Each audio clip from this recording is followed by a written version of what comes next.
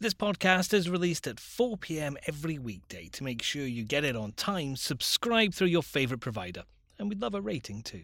From the Evening Standard in London, this is The Leader. Evening Standard, it's your Evening Standard.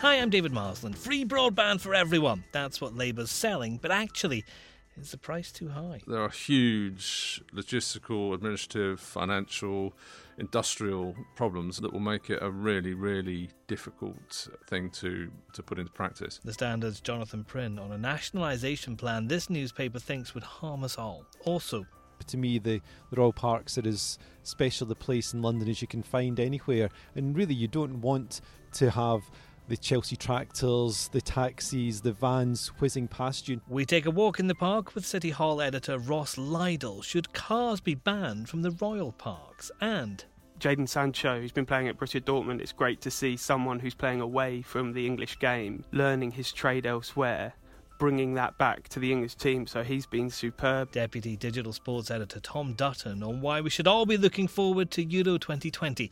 Now England have emphatically qualified.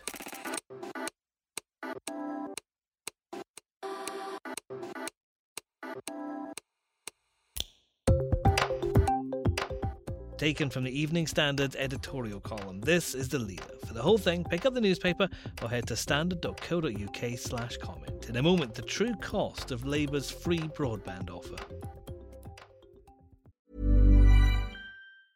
Hey, I'm Ryan Reynolds. Recently, I asked Mint Mobile's legal team if big wireless companies are allowed to raise prices due to inflation. They said yes. And then when I asked if raising prices technically violates those onerous two-year contracts, they said, "What the f*** are you talking about, you insane Hollywood ass?"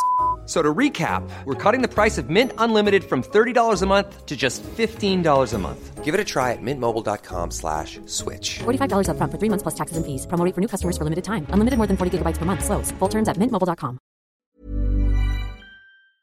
Hi, I'm Lawrence Dallaglio, host of the Evening Standard Rugby Podcast, brought to you in partnership with QBE Business Insurance. The show is available to listen to now and right up to the end of the season, when the winners of the Champions Cup will be crowned at Tottenham Hotspur Stadium, and the fight for the Premiership title will be decided at Twickenham.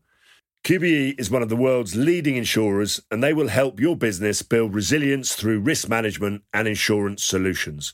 Subscribe and download now wherever you get your podcasts. Thanks for listening.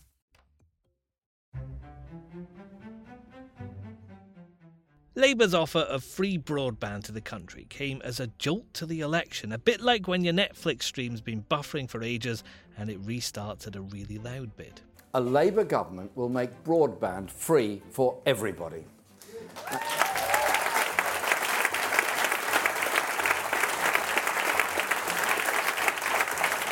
And not just any broadband, but the very fastest full fibre broadband to every home in every part of our country. It's made a lot of noise, but after initial excitement from many came a lot of questions, and the Evening Standard doesn't like what's being offered. As with most policies that involve voters seemingly being offered something for nothing, it is entirely misconceived and impractical. It amounts to an idea that would inflict catastrophic harm. Labour says that speeding up the introduction of superfast broadband would cost £20 billion. The public would pay, either directly through the compensation paid to shareholders or indirectly through a hit to BT's share value, and the pension funds that invest in the company. That is bad enough, but Labour's plans would be disastrous for this country's tech sector and frighten off investors, including many from overseas. None of this is to say, of course, that more should not be done to speed up the provision of full fibre services, but Labour's plan is not the way to achieve it. Our consumer business editor, Jonathan Prynne, is here. Jonathan, what's being offered by Labour?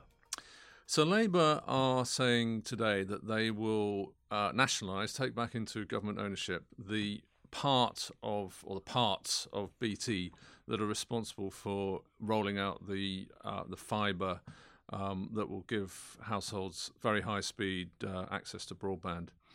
They say it will save the average household £30 a month.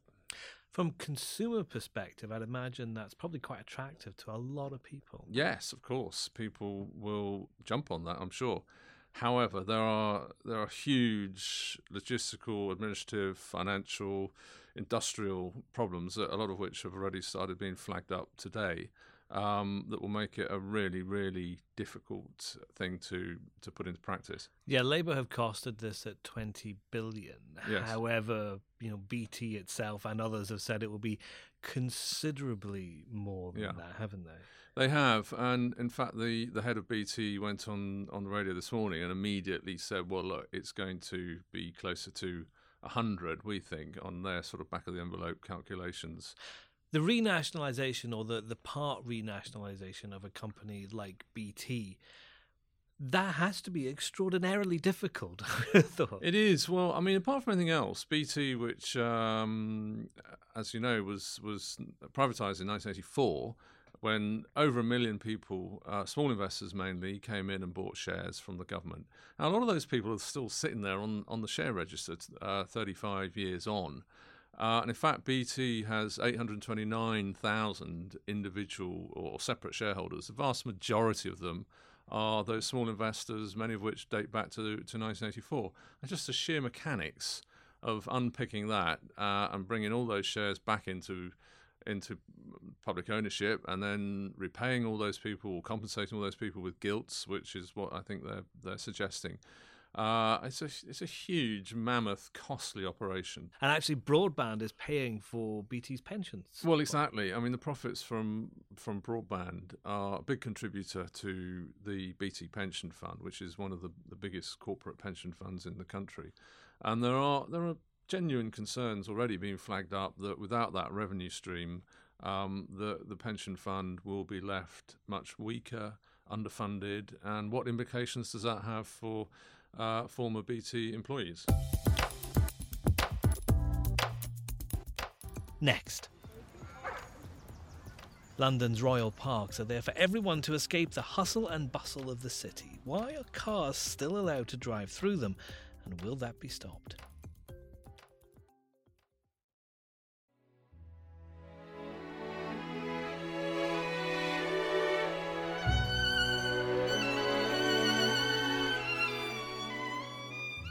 London's 8 royal parks create 5,000 acres of green space in one of the busiest cities in the world. There's supposed to be somewhere to relax and unwind, but in rush hour, even these refuges can't escape rat-running commuter drivers. But now managers are set to ban motorists after a public consultation showed massive support for traffic restrictions. The Standard approves. We agree, not just because of the worryingly high levels of pollution which already blight some of the 8 parks, but because these wonderful spaces should be a place in which the public can enjoy peaceful respite from the otherwise frantic pace of life in this city. Managing this is obviously much harder when cars are roaring past. The details of how to achieve change now need to be worked out, and consideration will have to be given to where any displaced traffic will go. But we look forward to the day when Londoners can enjoy their royal parks in even greater glory. We've managed to get out of the newsroom and we've gone to Kensington Gardens, not far from the Albert Memorial, where I'm joined by our City Hall editor, Ross Lydall. Ross, tell us how far we've got along this process now. We're probably about halfway through the whole process, really.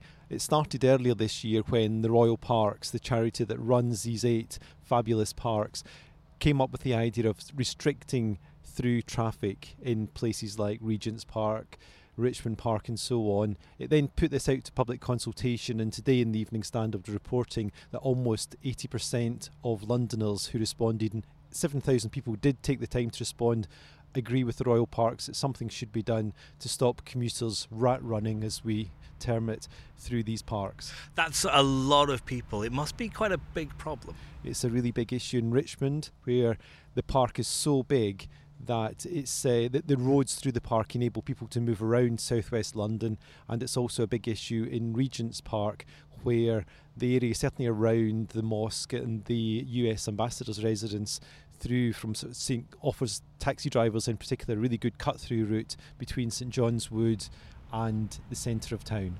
Now, there are obviously safety issues, but there's just the general enjoyment of a park, isn't there, when there's traffic running through it? You can't find a moment's quiet peace in some of these parks sometimes. Well, that's right. Here we are in Kensington Gardens, as you say. We're less than 100 metres away from High Street Kensington, really, but it's a completely different world here. It's a beautiful place. To me, the Royal Parks are as special a place in London as you can find anywhere. And really, you don't want to have the Chelsea tractors, the taxis, the vans whizzing past you and putting you in danger, putting children in danger, putting cyclists and walkers and dogs in danger. And that's really what the Royal Parks is trying to achieve here. It's trying to preserve these parks as sort of great havens and sort of escapes from crazy city life.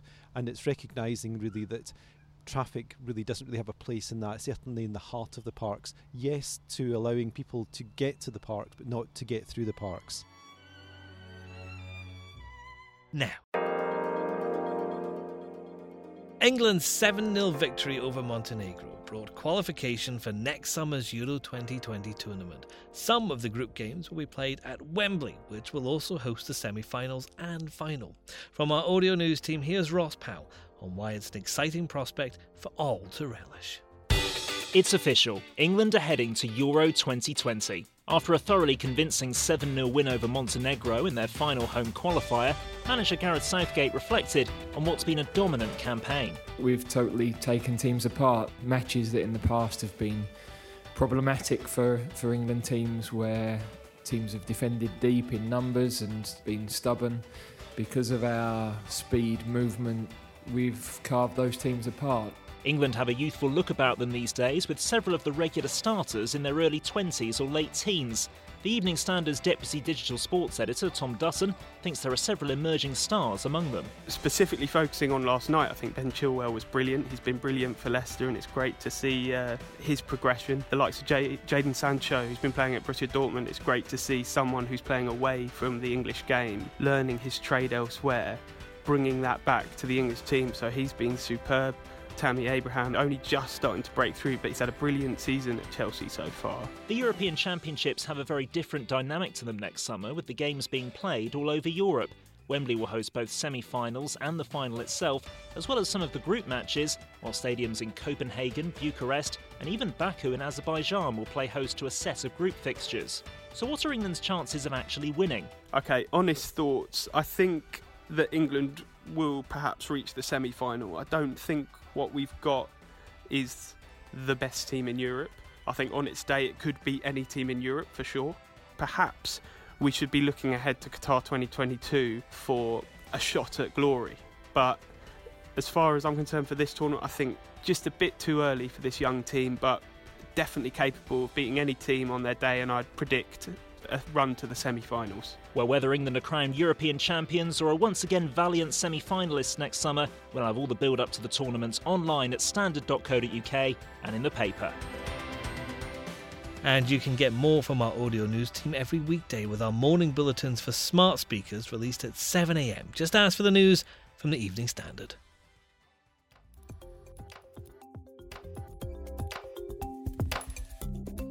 That's the leader for this week. If you've missed an episode, they're all still available. Why not go back and listen to our analysis of the Trump impeachment hearing from our correspondent in the US? So to make sure you don't miss a thing, subscribe through your favourite podcast provider. We'll be back on Monday at 4 p.m.